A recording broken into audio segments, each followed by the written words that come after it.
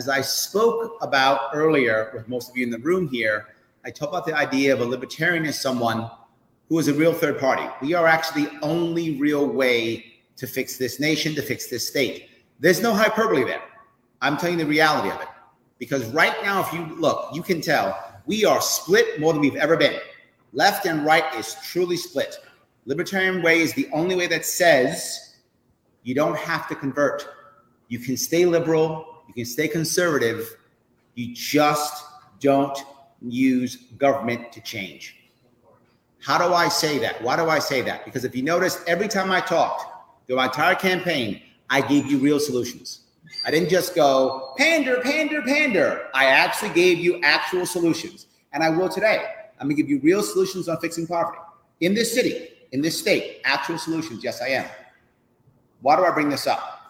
Because we are accustomed, if you watch, to the soundbite still. But the youth, the reason why I'm going to colleges, they're okay with long form. They're okay with a long conversation. How many people here saw me on either Joe Rogan, Dave Rubin, Dave Smith, one of those? Yeah. Yep, over half the room. Yes, absolutely. Right? That's a long form. Right? I did. Glenn Beck was an hour and 15. Dave Rubin was an hour.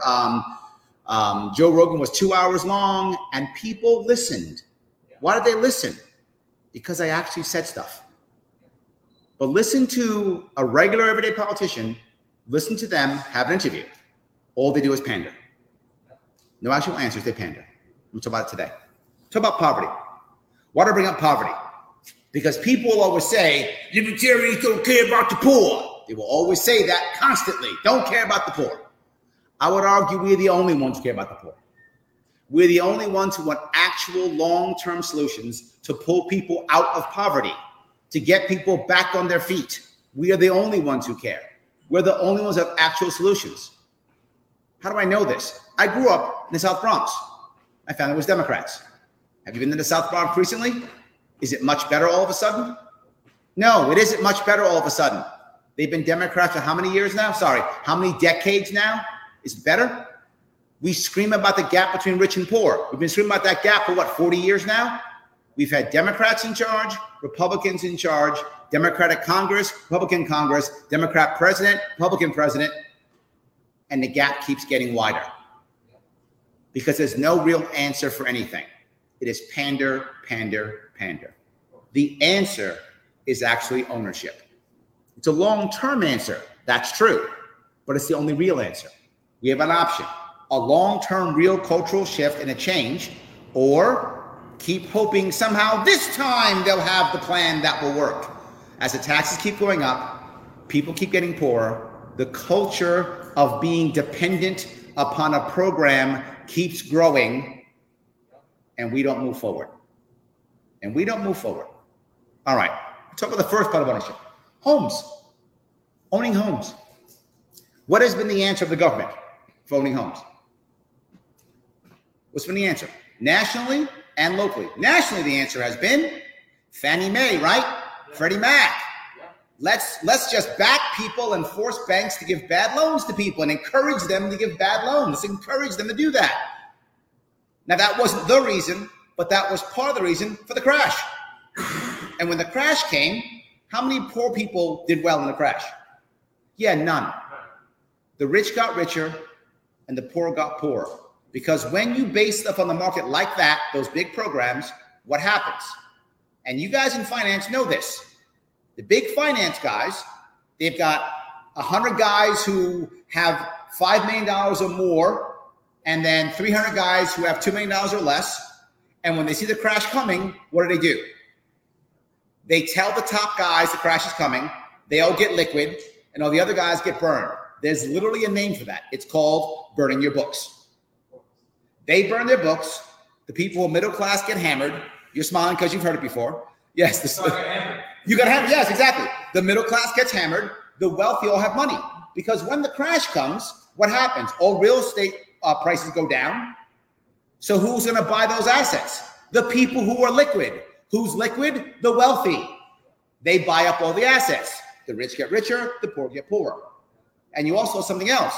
Who are the vast majority of people who had those bad loans? People of color.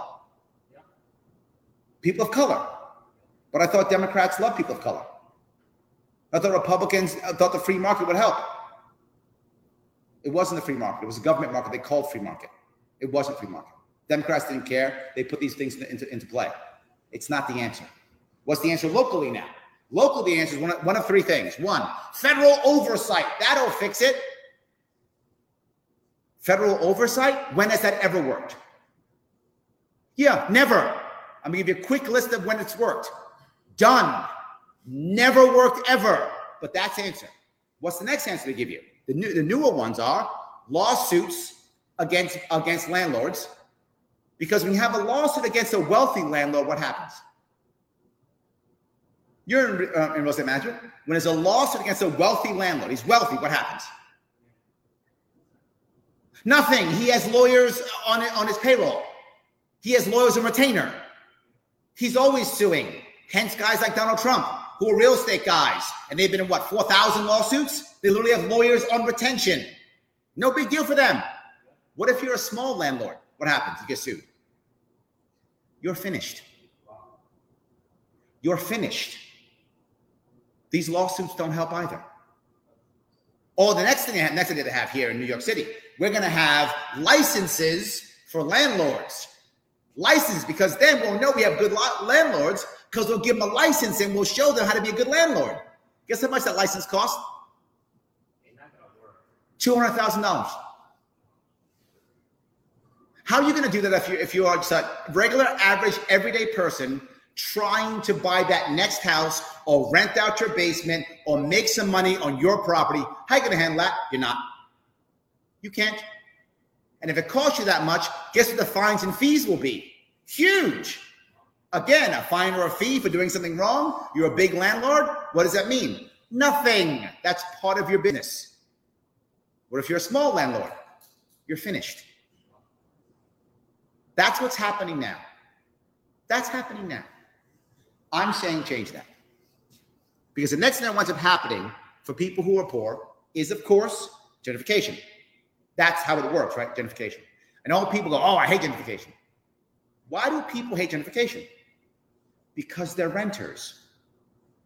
But imagine if they were owners. Imagine if people in public housing or low-income housing were owners of that property. Would they hate gentrification? Not at all. Their asset value goes up. They choose who to rent to if they rent. They choose to sell or buy if they want to. Ownership is the answer. And there's been programs that have done this. I bring this up. I brought it through the campaign. It happened in London. London started allowing people to purchase their public housing. And the thing I get all the time is, but Mario, we're going to start giving people houses? No, we're paying their rent now in perpetuity. That's our current model. Pay the rent now in perpetuity. Never let them get out from a rent issue, ever. Let the wealthy landlords keep making money, or give people an opportunity to purchase their own apartment. What will happen? Some of them will stay.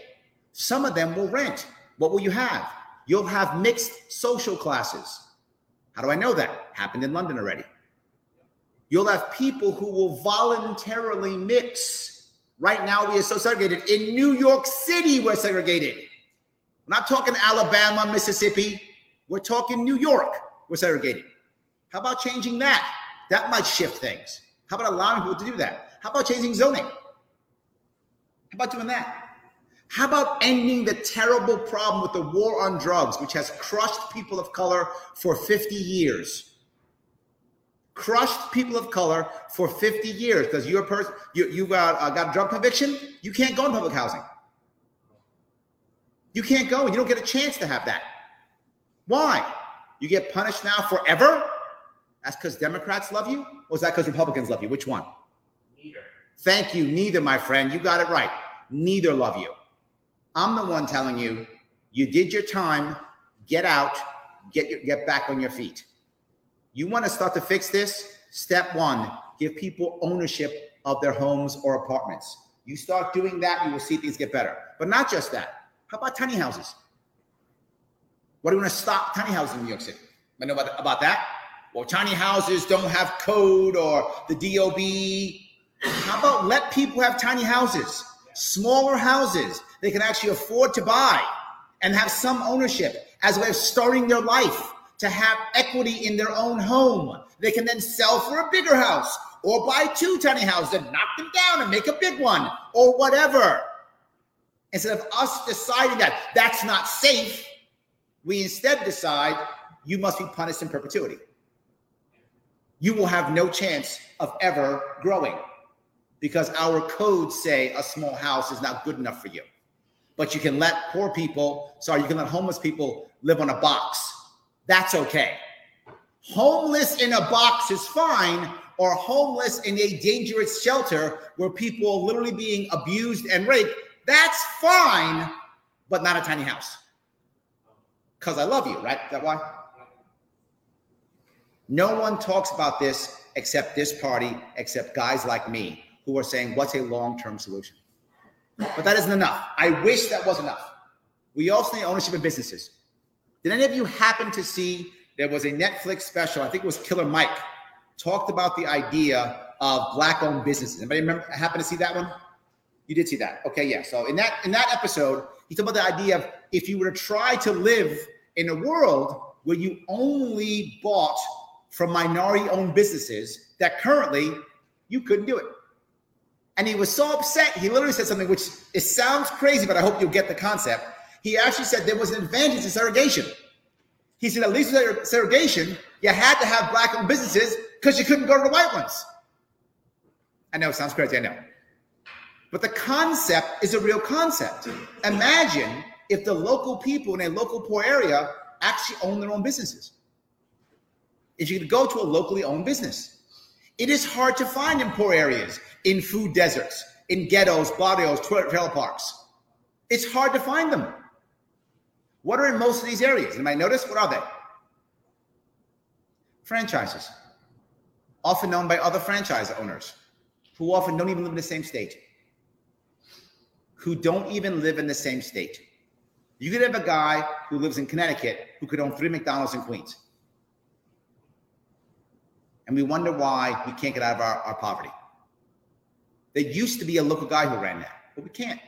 What are some of the reasons behind that? Why? Now, I'm not against franchises. Be clear, I'm not against franchises. Franchises are amazing and they're great. In fact, they're great, particularly for those of us who are veterans. It's a very great for veterans to experiment and get into entrepreneurship. I love franchises. They're great.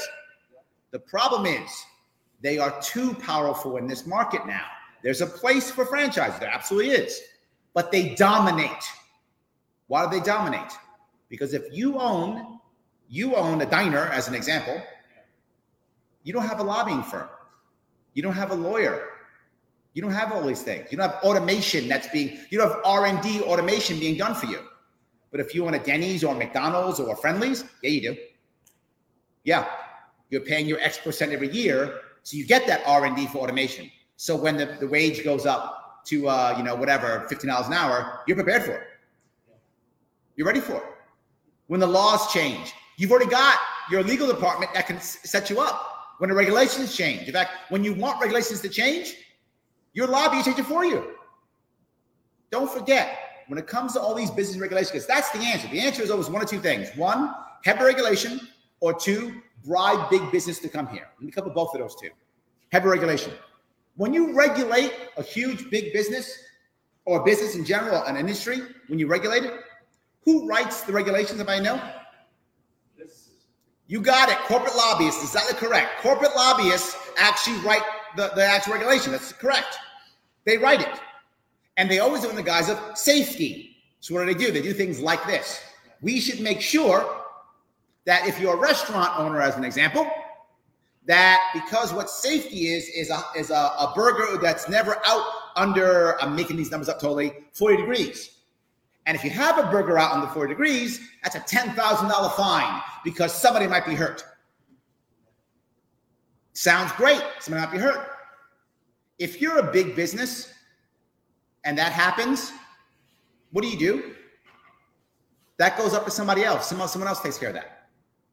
In fact, what they often do, you may or may not know this, they'll take all of the fines and fees in a given area, take them all together at the end of the year, go to New York City, and then negotiate a price for them.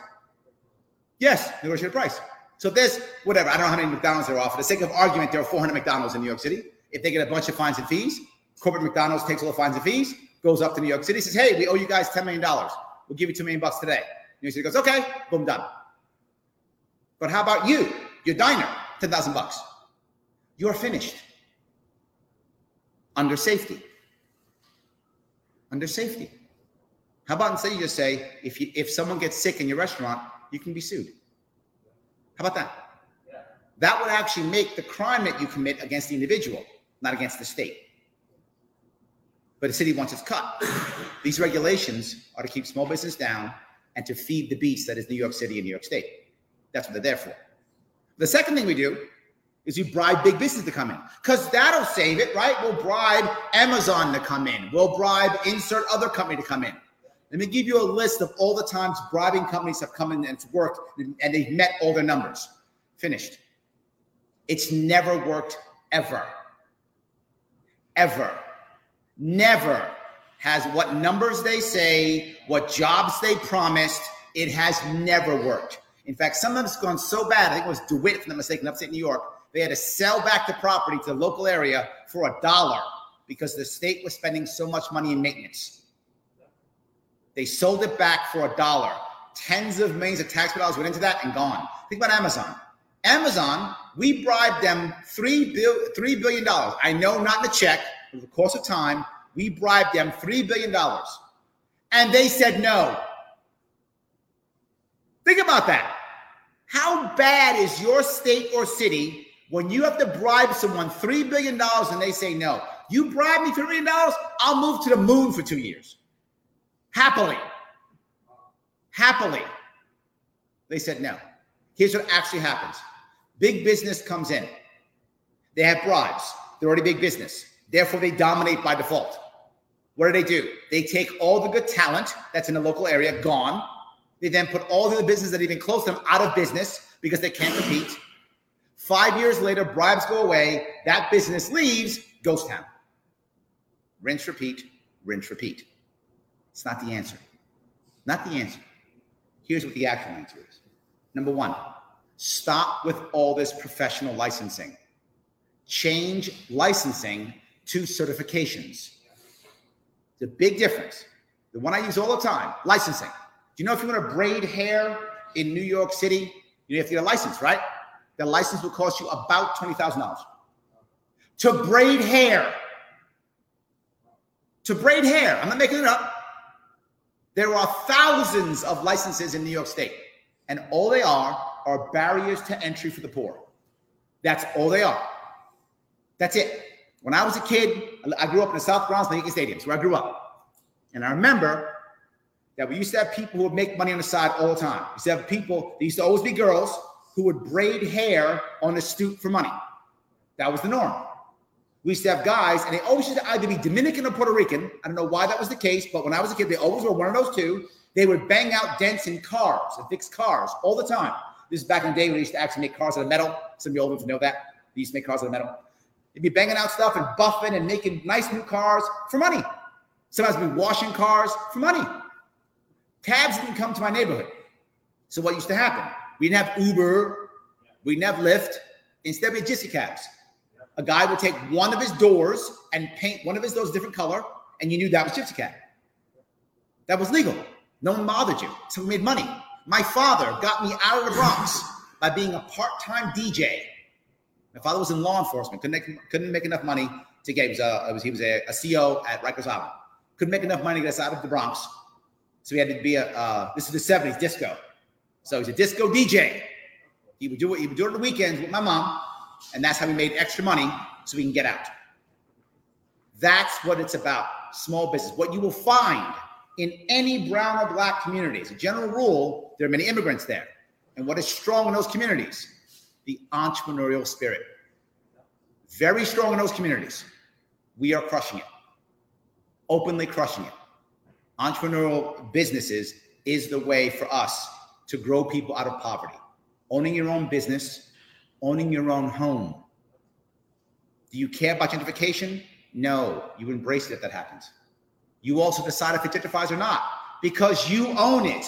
You decide if you sell or if you rent. You pick. You pick. Not some wealthy real estate developer. You pick. But I'm still not done. Cannabis goes back to the war on drugs. You will find me offering up the war on drugs. The war on drugs has done more to keep brown people and black people down than any other government program ever. Hands down, no different, no doubt whatsoever. The war on drugs has done more to keep brown and black people down than anything else. And now it's affecting white people in Appalachia and white people in trailer parks now too, with the opioid crisis. It's affecting them also. It's crushing black people with the crack epidemic for 30 years. Now it's affecting everybody. The war on drugs is a disaster. Nothing but hurting. Nothing but hurting. Let me go here. What do I mean by that?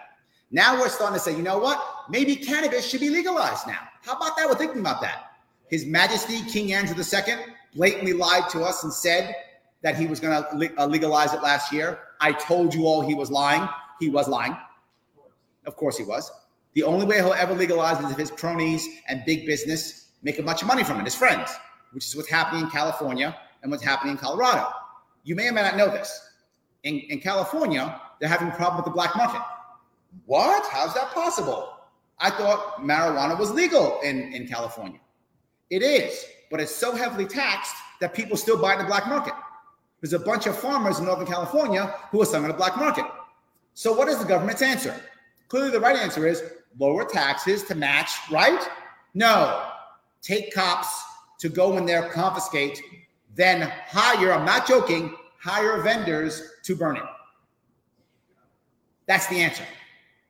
Send troops in to take people's private property, then spend more taxpayer money to get vendors to burn it. That's our answer. We should be ashamed of ourselves. There's a second piece to this. Not only do only big businesses get it, but guess what else happens? If you have a conviction for a drug offense, you can't be in the industry. How stupid is that? That is so stupid on so many levels. First off, because the huge chunk percentage-wise of people arrested for drug offenses are brown and black. To guarantee you all know it's true. And they have the worst sentences. I'm not being racist. That is a fact. Look it up. You think I'm crazy? That's a fact. So now they come out. They literally have the experience required to work in this field. There's no one more qualified to sell drugs than someone who sold drugs. Literally, you have exactly the qualifications to do so. And you can't be in. So you just screwed up 3 times. Number one, the industry will suffer because the talent required to run it isn't there. The best talent isn't there, number one. Number two, people who need jobs can't get jobs. So now you're keeping people poor. Number three, those people will now go back to jail because they're going to sell it anyway because it's what they know how to do, which means we taxpayers are now paying for them again. The war on drugs is a disaster. It hurts business, it hurts homes, as I mentioned. But if we just do what I said, which was regulate cannabis like onions.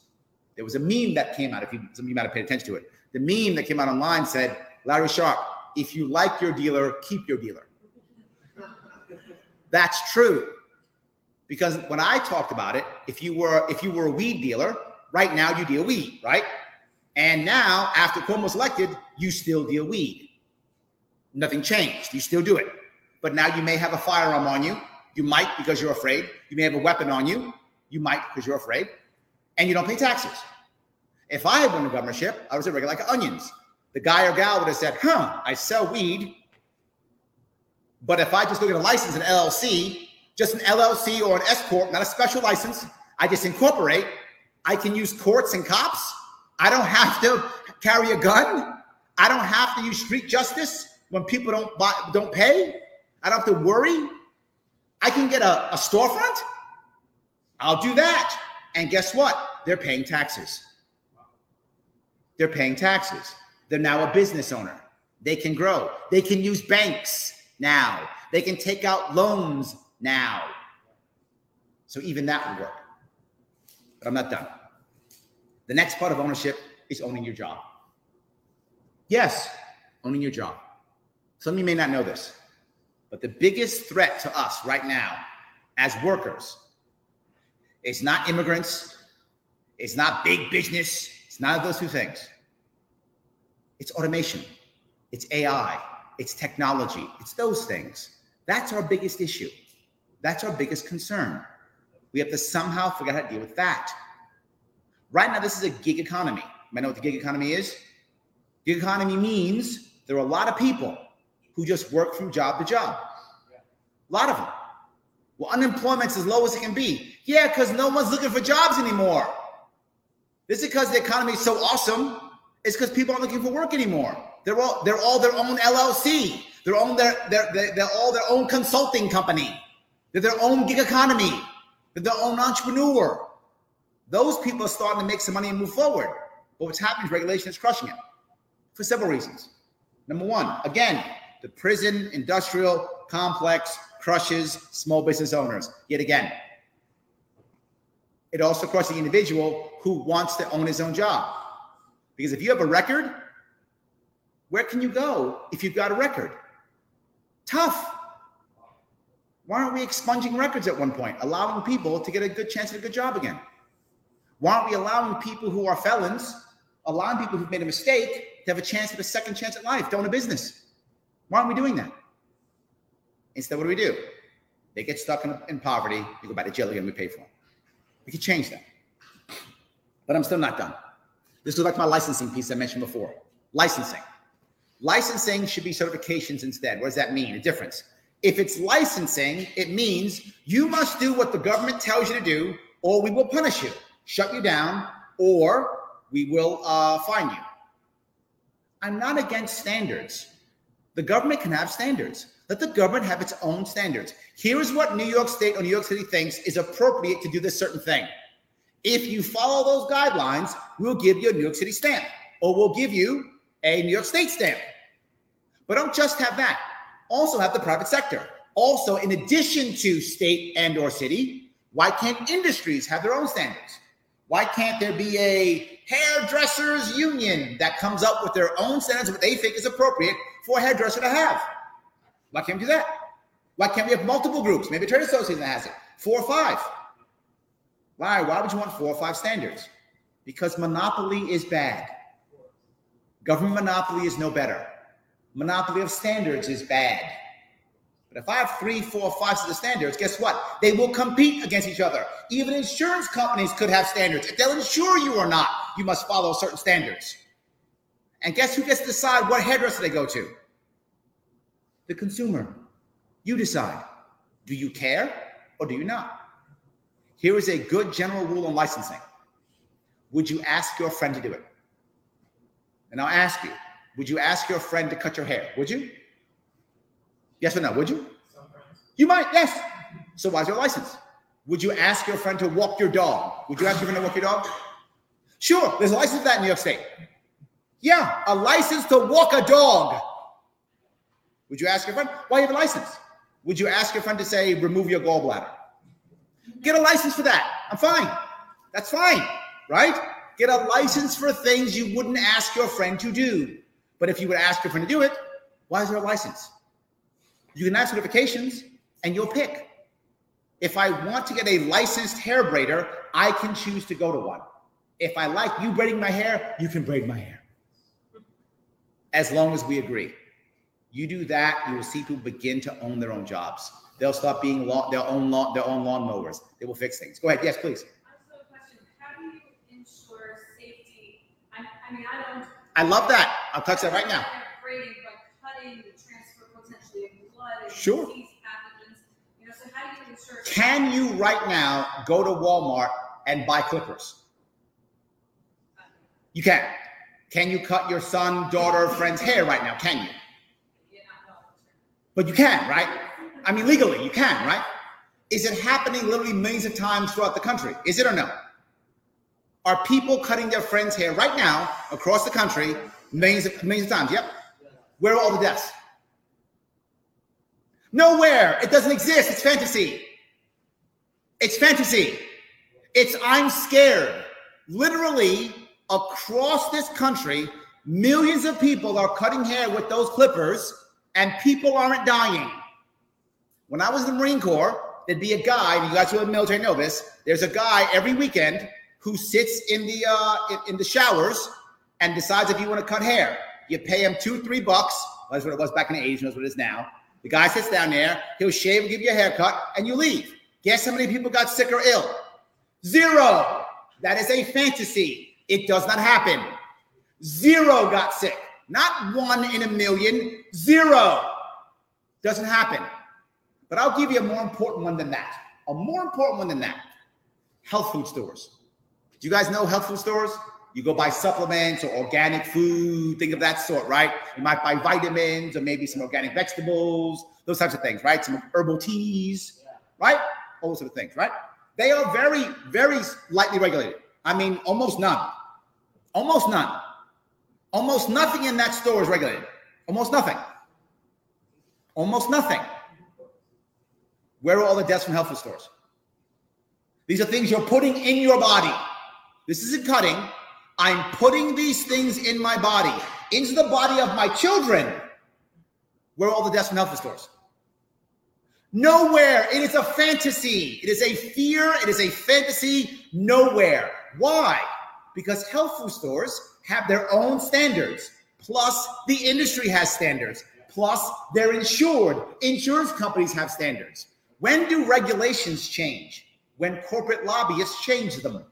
When do standards change?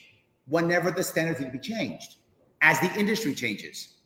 Now, hold on, ask a question. If you were to go to a health food store, and let's say, for example, there was a product in the health food store that if you took it, the odds are very high you get addicted and you start doing stupid things that would hurt you and others. If that was true, there was a product in the health food store that actually happened, what would happen to that product?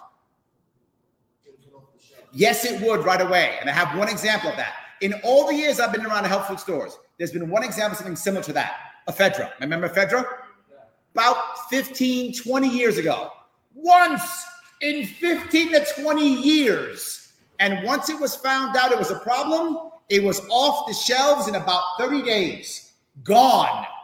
Gone. But let me ask, is there a product right now that you might get addicted to, do dumb things, hurt people? Yes, called opioids. Completely and absolutely okayed by the FDA, the monopoly on regulations, the government.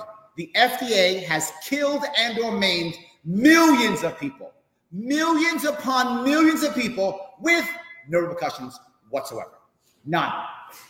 If you actually got hurt by a health food store product, you could sue somebody and probably get some money. You probably could.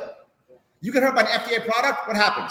You become part of a class action lawsuit. The lawyers get tons of money. The company says, we did nothing wrong because we followed the regulations, writes a big check to the government, and then each of those people 7 years later gets $9.45. That's the current model. And you're telling me I'm worried about whether people will be safe or not? The FDA is your example. And people are dying and being maimed literally every day.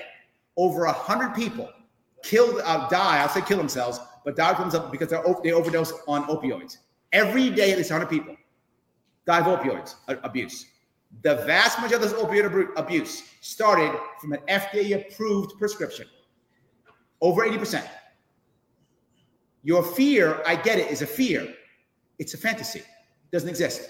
There's no data to support that whatsoever. In fact, the reverse is true. When you monopolize anything, you make it worse. When you allow others to compete against each other, you make it better. And I'm talking about something that you put in your mouth of children. You want to make that happen, make it better? That's the model you follow. You follow the health food store model, not the FDA model. Did I answer your question at least? Was that a yes? I answered it? You may not agree. By the way, it's okay if you don't agree with my answer. I just want to make sure that I at least answered it. You might think I'm wrong or crazy. That's fine. I don't want you to think I dodged the question. Did I answer the question? You addressed it. I think I still would prefer that the chemicals to kill the germs of the system. But no, my point, I'm sorry. You're assuming that, and this is a very important piece. You're assuming that if no government, then nothing. I'm not assuming that. I'm saying government can still exist, absolutely, and still have standards, but just doesn't punish you if you don't choose to use them. So you can go to any hairdresser and go, hey, do you have a license? No. Thank you, I'm out. No worries. Thank you, I'm out. You have a license? I do? Awesome. Take care of my hair.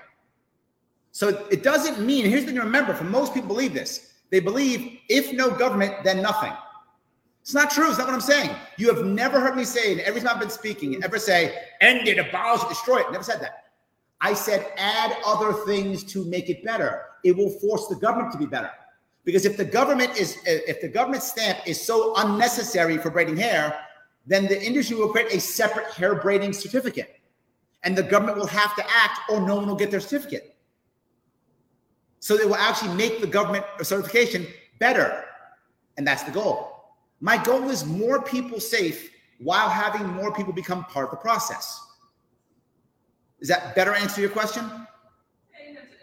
There we go. See, I did it. I didn't want to fail. Thank you. All right, so let me keep going if I could. I also want us to understand this to be a separate type of mindset. And this is specifically for people who are poor, heavily based on people who are people of color. And that is when they get educated, they very often get education and push themselves into areas that don't make much money, that require them to work for government. It's very common. They do things like social work. Very common. Why? It's what they see. Nursing. Why? It's what they see. Try to find people of color who get degrees in finance. You do. That much can be social work. Where's the money? Finance. Find people of color who get degrees in tech. You do. Very few. Compared to criminal justice. Big difference. There's a mindset change we have to put into poor communities. And that begins with the idea of ownership of your own business and ownership of your own job. So you start thinking about your actual future, not just being someone who wants to work for the government. Look in poor communities. Poor communities very often have a horrible relationship with the government. It is punishing them and helping them together. How can you hate government when it's putting you in jail, but hiring your uncle? How can you hate government when it's making sure you can't get out of poverty, but it's the only job half your family has? That has to change. That is heavily in poor communities and more in communities of color. That has to change. But there's one more thing I want to bring up. That is ownership of yourself and your future. Not simply allowing inertia to take charge. You know how many times I heard people, I said, why'd you get this job? And this is what they answer. They were hiring. You've heard that before. Who's hiring? That's the job people go for. Look at someone who's wealthy.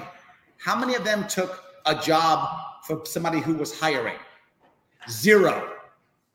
They went after the job they wanted. Poor people don't do that. It's a cultural issue. They look for who's hiring, then they take the test and hope they get hired. They allow inertia to run their lives. Of course you're going to stay in poverty. Of course you are. That mindset has to change, and that begins with education. Literally, and those of you who know my education plan talked with the idea of kids starting to make decisions at 16 years old. Starting to decide, do I want to go into a trade? Do I want to go to school for college? Do I want to start a business? What do I want to do starting now? The price for failure at 16 is nothing compared to the price of failure at 26. But not just that. At 16, you start making decisions. You start realizing you have some control over your life. It's not inertia. You can pick and choose. And we stop our high schools right now, who all they do is heavily push our kids into college when some of our kids don't want to go to college. What is our answer for that? Free college. What a disaster that is. And I'll give you reasons why it is. Number one, it's not free. It's taxpayer funded. That's not free.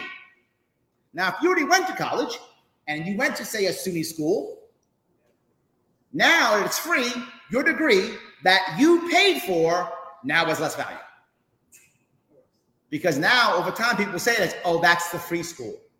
That's what's going to happen. The brand value of your degree, if you are a current SUNY student, is going to go down now. Thank you, Your Majesty, King Andrew II, for that. That's number one, but I'm done. Not just that. Kids are now picking schools because they're free. That's the wrong reason to pick a school. You should pick a school because it's the right school for you and or your future. That makes total sense. But people are picking it because it's free. Worse, they're going to school because it's free, not because they want to go to school. Their parents are pushing them into school. Why? Because it's free. Because we've been told a lie for the past 30 years, and that is going to college, you'll get more money. That's a lie. That's been a lie for at least 20 years. At least 20 years. That's a lie. College is not the only way to success. It is a way to success. And we should stop picking college because it's right for us and picking a college because that college is right for us. But picking college because it's free is actively hurting our youth. Picking a college, specific college because it's free, is also hurting our youth. And who picks free college? Poor families. Poor families pick free college. So we're by default giving poor kids a worse education. By default. That's what free college does. It gives poor kids worse education. And if you're in a free college right now, you know it. I hear it all the time. I travel the country. I travel the state. I went to all 62 counties. And when I talk to the youth, they tell me the same thing. Yeah, my free school, like nobody wants to be there. They're all screwing around. Yeah. And how I know that's true? Because right now, you can do your homework. You think I'm making this up? This is live streaming. So if I'm lying, I'm going to be busted. Do your own homework. Right now, the average kid to graduate college takes 6 years. That's the average. 6 years if they even graduate. It's not working, guys. It's not working. That has to change. But I'm still not done. We got to come up with two other things that matter. No, and they're both ways of getting people off of public assistance. The current system of public assistance is a disaster. It is so embarrassingly bad. When I think about it sometimes, I want to vomit.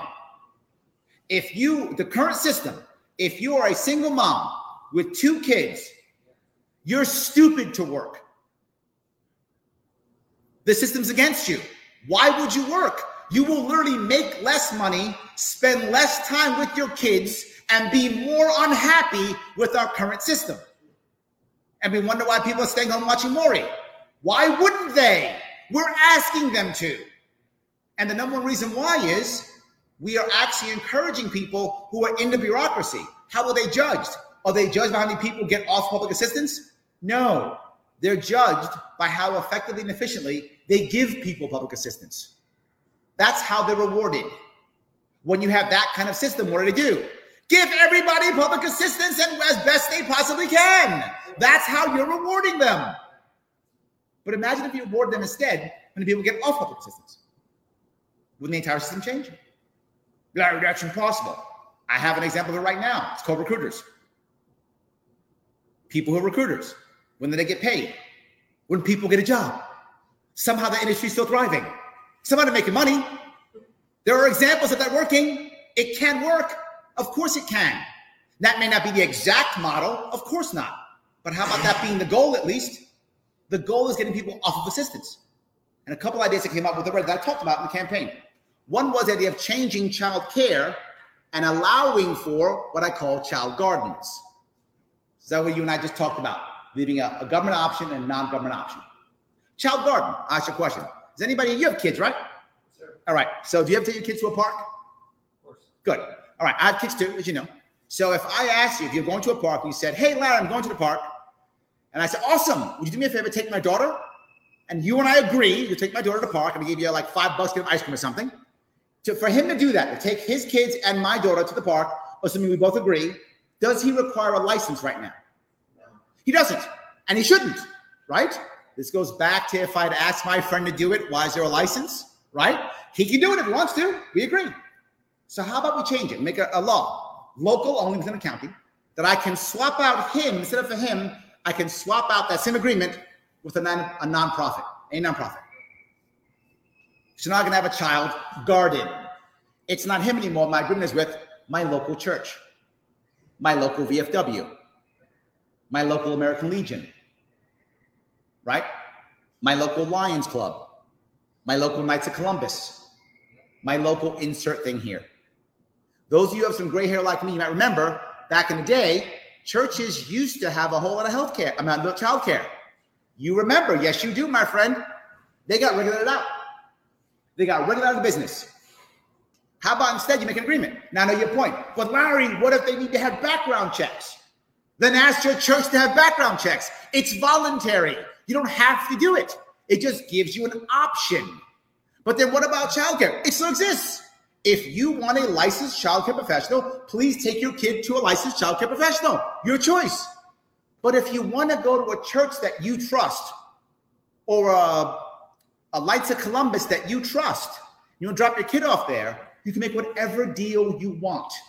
That's not childcare, it's a child garden.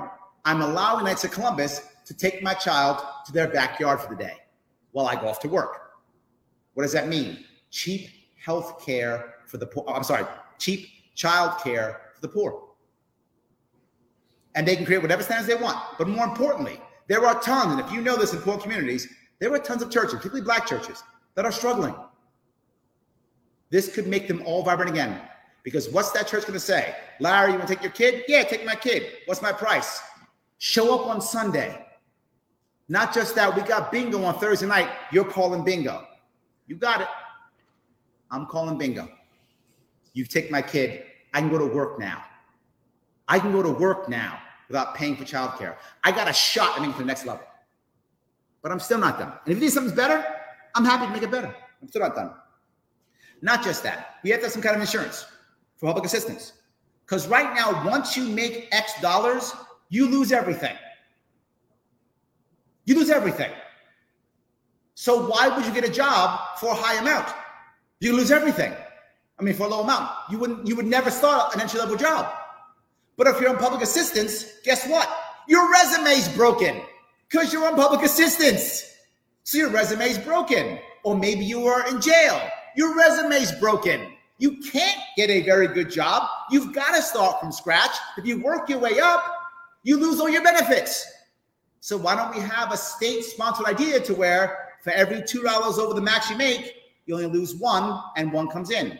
So you can grow your way up out of public assistance. This is something no one talks about. It can be done. We have a system that systematically pushes the poor into staying poor. We can change them. We can make policies that will change these things. If we do that, we'll begin to eventually change culture. And that's the number one issue I want to do. I want to change a culture of poverty that we have. You will hear people say, well, the poor, the poor, the poor, like they're a caste and we're in India. I'm sure you hear it. You know, we have to help brown and black people, like we're all the same and we all sit in a caste or something.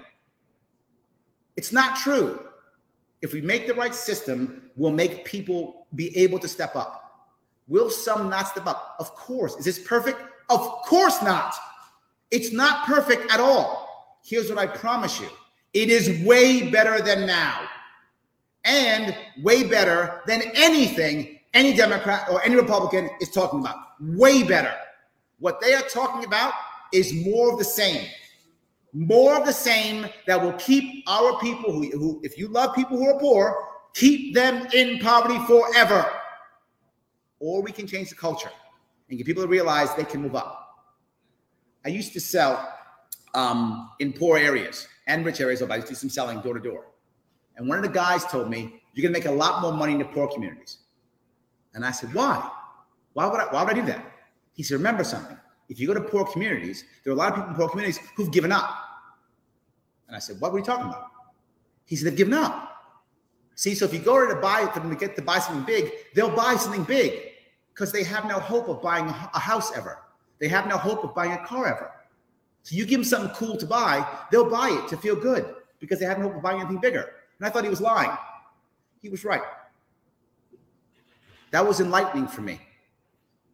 I didn't get it, but I should have. Because when I was in the Bronx, told you my father, he was a corrections officer, made good money. We lived in the South Bronx, true story.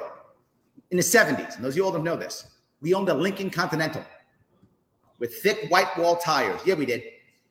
Yeah, we did. Couldn't afford to put gas in it, but man, did it look good out front. I was the same mindset as a kid. My family was the same mindset as a kid. We bought a brand new, coolest car. And those of you know that area, that was a cool car in the 70s.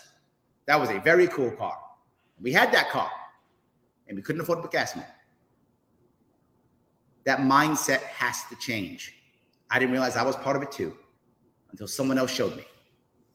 If we change that culture, we can change how the poor are in this country. We can make people go back up in the ladder again. We can make change and actually something else. We can make it to where we innovate, which is important for everybody in this country. I hope I answered your questions. This is how we will actually fix poverty, and my ownership matters. Thank you. I am open to any questions or comments. In the past, I know I only took questions about the gubernatorial race last year. Now I'll take questions about anything you want. I don't mind to include that if you care about that, but anything you like. Go ahead, please. We thought about running for the mayor. Okay, I get a question often. Will I run again? Why am I doing this? Will I run again? Here's the reality. I took a year and a half off of my life last year running. I did not get a salary for a year and a half. Imagine what would happen to you if you didn't work for a year and a half, right? Imagine that. Wherever your finances would be, that's where mine are. I have a wife with with 2 kids. My wife does not work. I live in Queens. You can imagine my bills. Not just that, the 5 people who are running, 4 of them were getting government checks. I was the only one not doing it. The system is set up for the establishment. Literally, you were paying all of them to run except me. So what I had to do, I had to ask people for money. If I'm asking for money, and those of you who don't know what happened, when I started my campaign, I wrote myself a check for $10,000. Why'd I do that? Because I was going to ask you all for money. And many of you gave. Those of you gave, thank you. Those of you gave, thank you so much. But I couldn't ask you for money if I wouldn't do it myself. Right? I am a Marine, and I do believe I'm never going to ask my troops to do anything that I wouldn't do. Right? I'm not going to send you into the fight if I wouldn't go into the fight. So I'm not going to ask you for money if I put my own money in. So I put my own money in my own skin in the game, then I ask you all for money. I'm not going to ask you for a bunch of money again and invest everything again for nothing. If I run for mayor, I'm going to lose and make no impact. Why would I ask you all for money and sacrifice for that?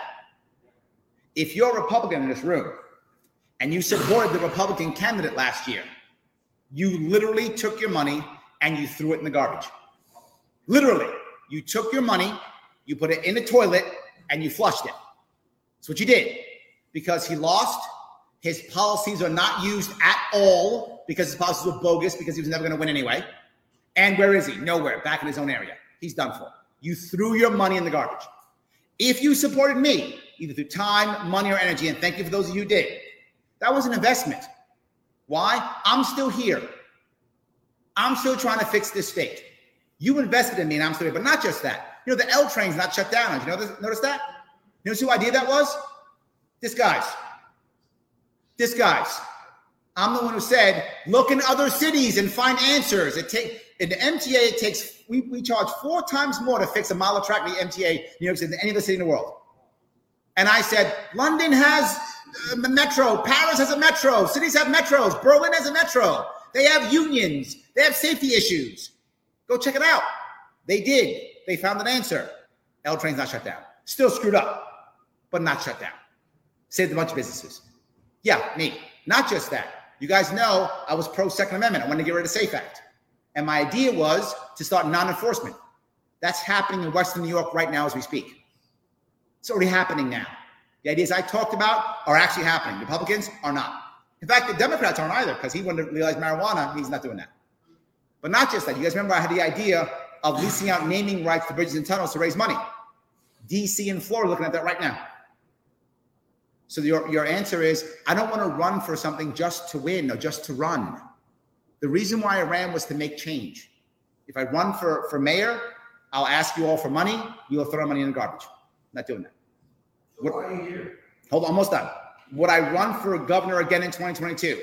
I would. I'm considering that. I would run again because right now, the way it is, I'm basically guaranteed 3rd place for sure.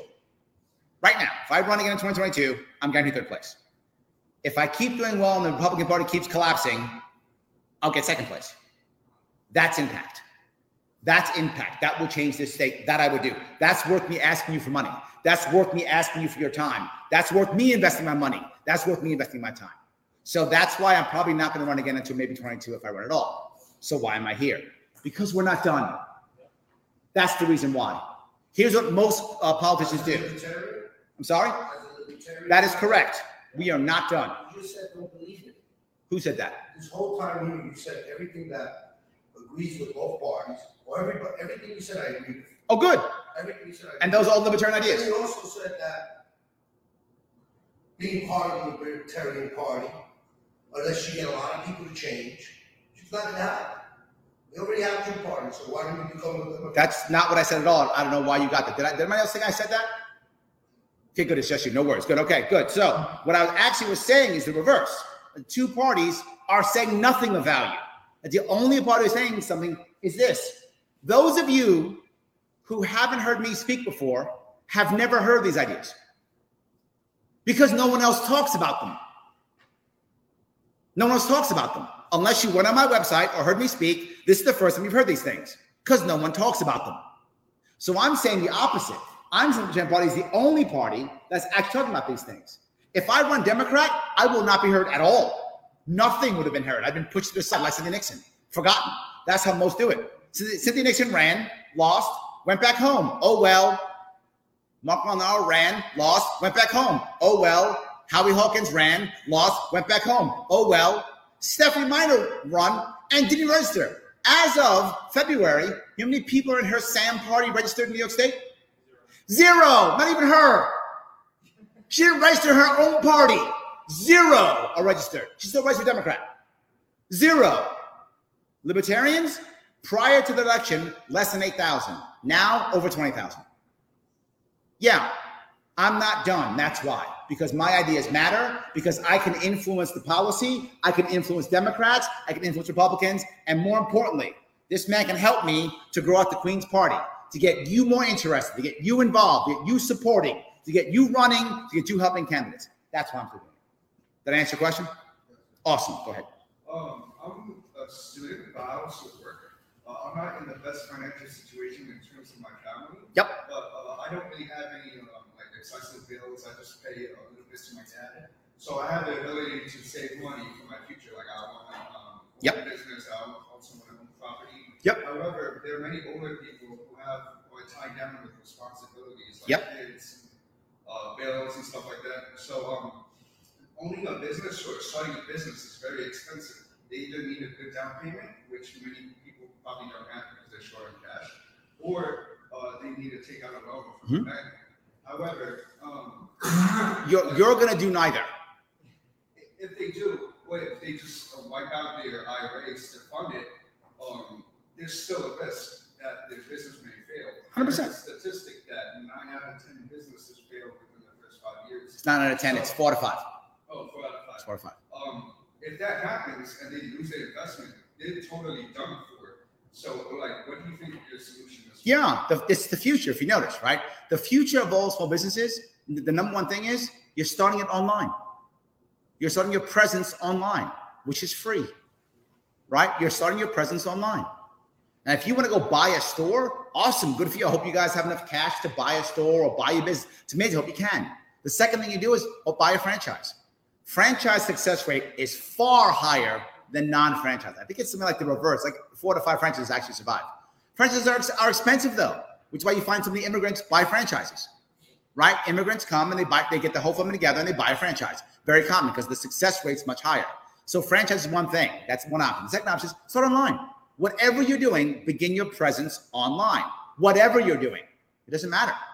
But the other thing to remember is try to get in something that isn't licensed, isn't regulated. Try to get in something that's not licensed and not regulated. In New York State, wow, is that hard. I'm just being very forward. That's hard. And if I'm governor, that will change. That's exactly my issue of these two right here, which we just talked about is my issue. If you want to start, I'm not joking, if you want to start a hair braiding business, it's $20,000. So what do people do? You guys have been to Harlem, right? They just open it up anyway. That's what they do. They open it up anyway. Poor communities open it up anyway and hope the cops don't hammer them. I hate that, but that's what people do all the time. They open up their own businesses and they hope cops don't hammer them, right? But the sad part is when the inspector comes, they keep some cash aside. I know you guys hate me saying this, but if you're in the business, you know I'm telling the truth. I see heads nodding. You keep some cash aside. When that guy walks up, he's the inspector, you go, oh, did you drop this? I'm not joking. You say, oh, did you drop this? It's $300. Did you drop that? He goes, I did drop that. I'm sorry. He walks out. That's what happens. I wish that wasn't true. But when you create so much regulation, you are asking for a black market. You are begging for a black market. And that happens. In your case, I would either buy a franchise if you have enough money, buy a franchise, if you have a franchise, start your presence online, or do something you think is safe that's not regulated. Did that answer your question? Yes. Awesome. And I think that was you. Go ahead. Yes, I have a rather strange question. No worries. What in your view, and I don't mean the weak link, but what in your view is the weakest link of your ideas? I don't know what that means. In other words, I don't understand the question. what criticism of libertarianism would you consider to be most valid? Oh, what the gentleman said. He's right. It's a two-party system. Right. This is hard to implement. Right. The biggest issue is he's right. Right. It's hard. Gentleman front was not actually a Democrat. These guys are right. Right. This is hard. No, but The weakest piece is what I mean. Like in terms of the libertarian philosophy, what would you consider if you're? I don't mean that you're dishonest, but if you're making a self-evaluation of the idea itself, what is the thing that needs? Do you mean maybe the hardest for people to grasp? Okay. Yeah. Here's the issue. Libertarian philosophy is a philosophy that says you know better than I do for your own life. Libertarian philosophy says this country was built on three ideas: life, liberty, pursuit of happiness. No parties talk about that except us. I want you to achieve happiness, which means you know what's best for you. It's difficult for me to say it's wrong, except what's bad about that? I don't see a bad thing in any of it, to be forward with you. Even if you fail or do poorly or whatever, if it's your life, you own your life, you own your world. I don't know how there's something bad about that. Maybe I'm misunderstanding your question. Well, I mean, I guess in the sense that every idea has got some complexity to it, right? Yeah, they all do. Right? Yes. Yeah. Yeah. So, I mean, what is, True. In other words, and I know that this is a tough question because you're running No, I don't for mind. office, and that's not the kind of thing that you want to say when you're promoting your No. I want to say it. No. This is important. This is good. If I had to guess, I might say education. Because it's difficult to change education with people who've been through the system. I think that might be the hardest one. Because to say I want to change education for people who've been through and say, well, I did fine, I think that becomes the hardest. And to tell people education system is broken, but then how do we move through it? Do we lose students on the way through it? Do we lose a generation of kids? My argument with that is we already have. But if we start changing education now, we start losing kids. We're losing it now, by the way. Education right now in New York State, you know this if you've gone through it.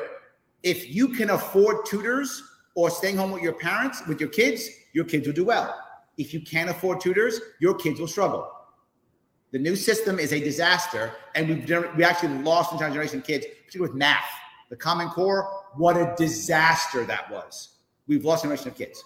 So probably education, I think, if there's a hardest one, it's that. It's getting people to understand that the government doesn't have all the answers. The centralized control is not the answer. That's probably the hardest one.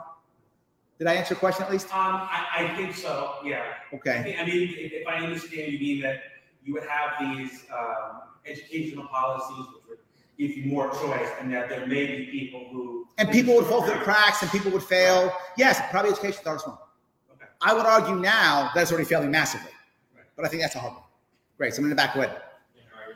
As an independent liberalist philosophy of the Democratic Party, and I guess John F. and Eisenhower, you were saying earlier in your lecture that your family and they were Democrats. Yeah. I just wanted to say, I always say digression from the Libertarian Party, but who is your liberals favorite Democratic and Republican president? My favorite Democrat Republican president? Yeah. Wow, that's hard. No, it's hard. Because every president had a lot of flaws. So favorite, could I say my least worst? Would that be fair enough? Yeah. Okay, because I don't like any presidents. So I have two least worst presidents.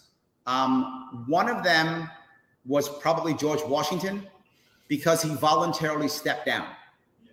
right? And that's a very libertarian thing to do. He voluntarily stepped down.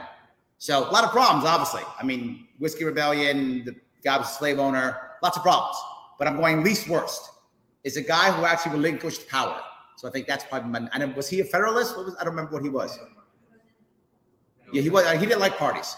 So maybe the best thing was a Federalist, maybe. But anyway, probably him. Maybe Coolidge. Maybe Coolidge, because he was very much hands-off. So maybe Coolidge, if I do that. So probably those. But from a favorite, meaning a good person, believe it or not, it's going to sound crazy, was Carter. Carter was the only president in recent history who didn't bomb anybody. The only one. Every other president bombed somebody. Every other president bombed somebody. Carter didn't. So, I mean, he was bad. He was bad in many ways. But again, you're going least worst. At least he didn't bomb people. I'll give him that one. He didn't bomb anybody. So there's something good there. Was that helpful? Yes. Good. Excellent. Someone else have a question or comment? Go ahead, please. Just to add to Ms. Jennings' commentary, usually the failures of a business, you're going to have a lot. The first is getting capital. Yep. And the big one that actually destroys businesses, and especially in New York State, is the government. Absolutely. Yes. You'll find it very often. Something to remember. Every business goes out of business in the long run for one reason. One reason only is that the core reason why it goes out of business. Runs out of money. At one point, it runs out of money. At one point, it can't pay its bills. It's gone. That's the last straw. And think about many people who you know who've gone out of business. How many of them, the last straw was a government bill? Yep. Tax bill, regulation bill, fine, fee, penalty. So many times, that's the last straw. You are exactly correct. Thank you for that.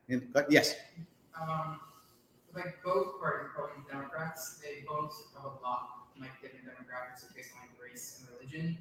And part of that, at least, is because those different demographics believe the other party that hates them, like wants something bad to happen to them or other people. Yep. So how do you think the Libertarian Party can break through that? Yeah, it's a good point. Identity politics is alive and well. No question, alive and well.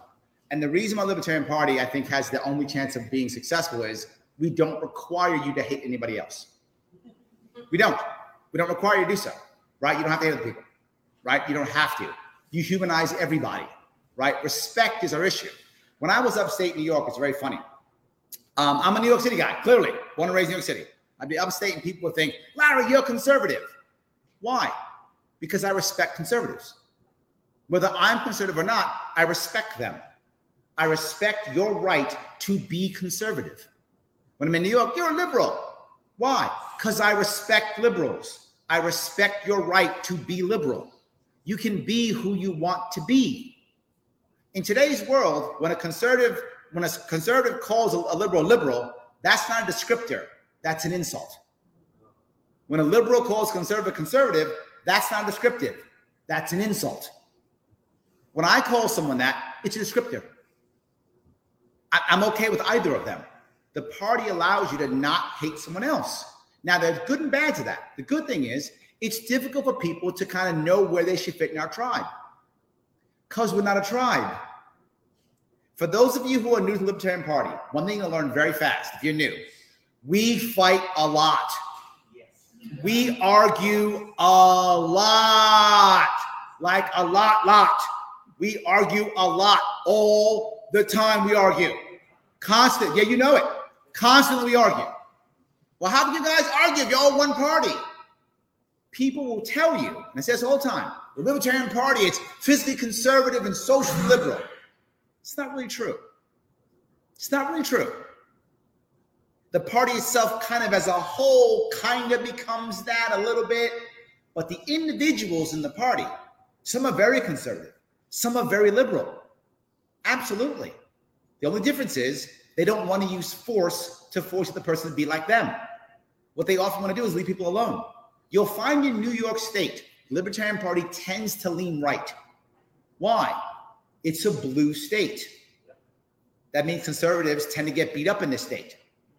So what happens? They come to us because we respect them.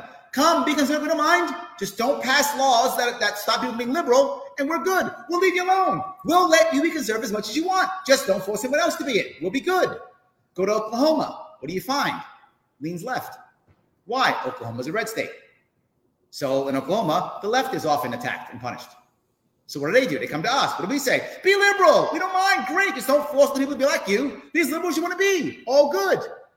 All good. Do you remember one of the guys who ran for governor in Oklahoma?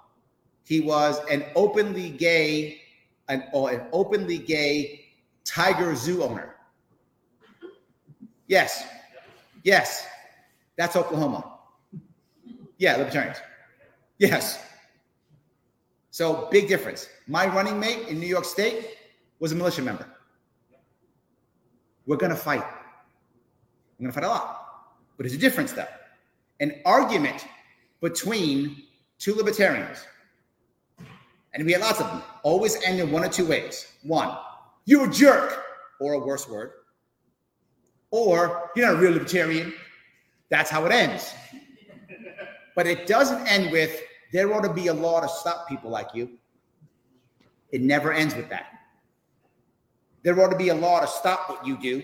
It doesn't end with that. Because we don't believe in coercion. We believe in persuasion.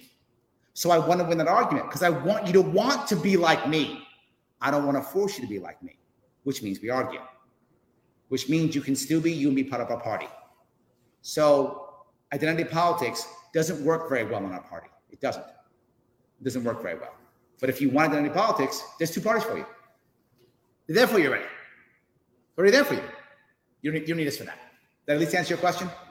Awesome. Go ahead. Quick question.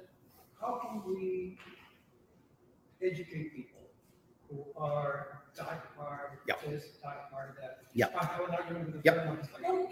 Yes, two things. I want to be clear. You used the wrong word. The word was argument. I do not want us to have arguments. I do not want us to have debates. If you listen to me speak, I will say this 1,000 times, and I won't stop saying it because it's so critical. I want us to have conversations. If you debate or you argue, you are not winning.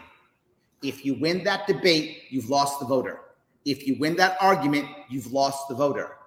When you argue or debate, there's a winner and a loser. I don't want winners and losers. I want people to understand who we are as humans.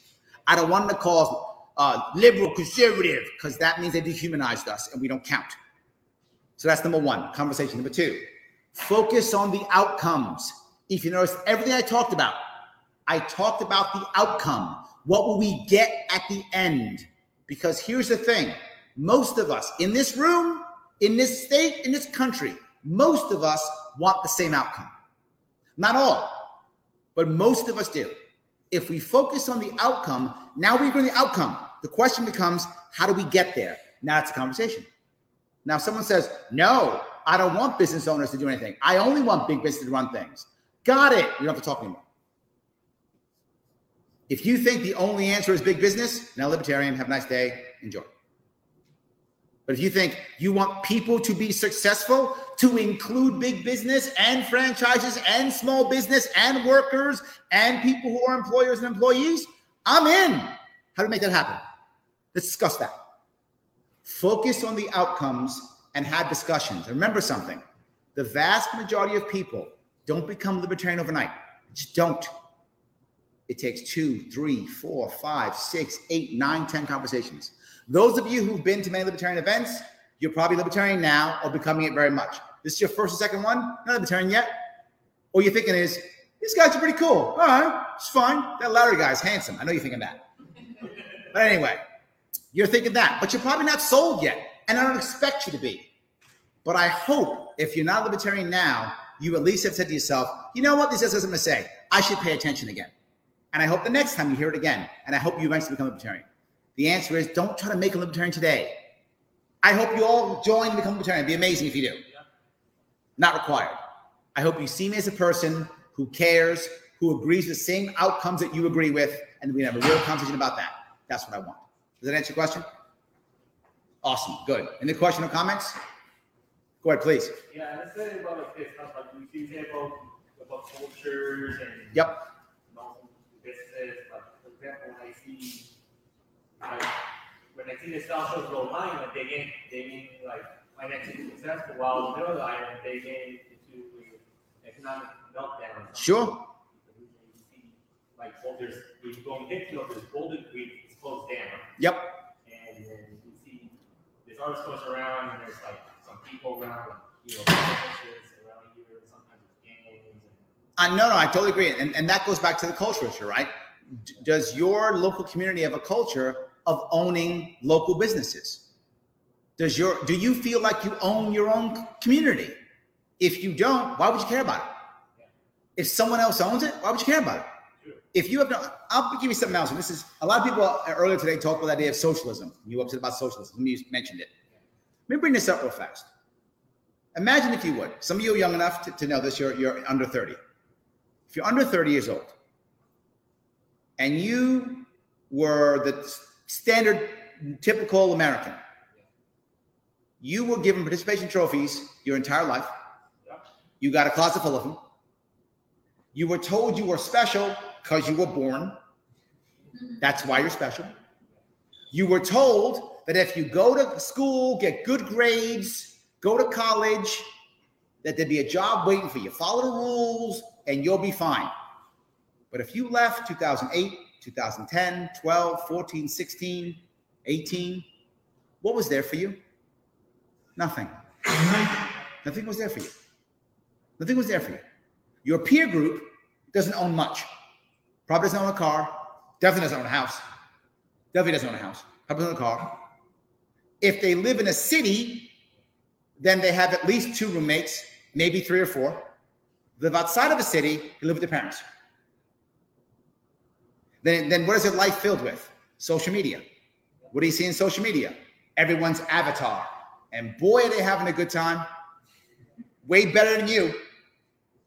And what do you feel like? You feel like you were lied to. You feel like you were lied to. And this is the sad part. You were. You were lied to. Because you having that college degree didn't guarantee you anything. In fact, your college degree was pretty much worthless because you're now a barista. Or you're working in fast food. And you got a college degree. And you don't own anything. So when Uncle Bernie says, hey, socialism, what do you think? Not a bad idea. From those people who stole my future and lied to me. And so many people will say, those youngsters, they want not something for nothing. No, they don't. They feel like they were robbed. And they want justice. They feel like they were robbed and they want justice. Am I saying socialism is the answer? Of course not. I gave you the actual answers. I'm not saying it's the answer. I'm saying we have to look at them and go, I get where your head is. Let's have a conversation. Not, you're some selfish millennial. That's not helpful. That's not helpful. Helpful is, I get it. Let's find some answers for you, brother. Let's find some answers for you, sister. Let's make something happen for you. That is what we have to do. And that's how I want conversation, not yelling. Remember something. People who are afraid make bad decisions. This is human nature. When groups of people are afraid, they cry for either socialism or a strongman. Uncle Bernie or AOC, that's socialism. Trump the God King, that's strongman. So they ask for it. The problem is neither is the right answer. Both end up in dictatorship. They're different roads, totally different roads, but they end up in dictatorship. So we can't just go, Trump's evil for you lefties. That's not going to work, guys. And for you righties, socialism's evil, Bernie's evil. Not going to work, guys. What's going to work? Real answers, having some empathy, realizing why. And I'll do the right too. People on the right, I hear all the time. I just heard this with a friend just yesterday. Friend telling me, all these Trump supporters, they're all racist and evil. That's what he said. I have met many Trump supporters. Very few are racist and evil. Some are. Very few are. Most, they actually feel like they've been ignored, that they've been disrespected. That's how they feel. And they feel like Trump was the only guy talking to them. Just like if you're in the left, if you're young, you feel like Bernie's the only guy talking to you. All of 2016 you did. I'm not sure about now. Now more people talking to you. But 2016, you felt like only Bernie was talking to you. You didn't think Hillary was talking to you. You thought Bernie was. Keep that in mind. I'm not saying they're right. I'm not going to support Trump. I'm not going to support Bernie next year. I'm going to support Libertarian candidate, whoever that person is. That's who I'm supporting.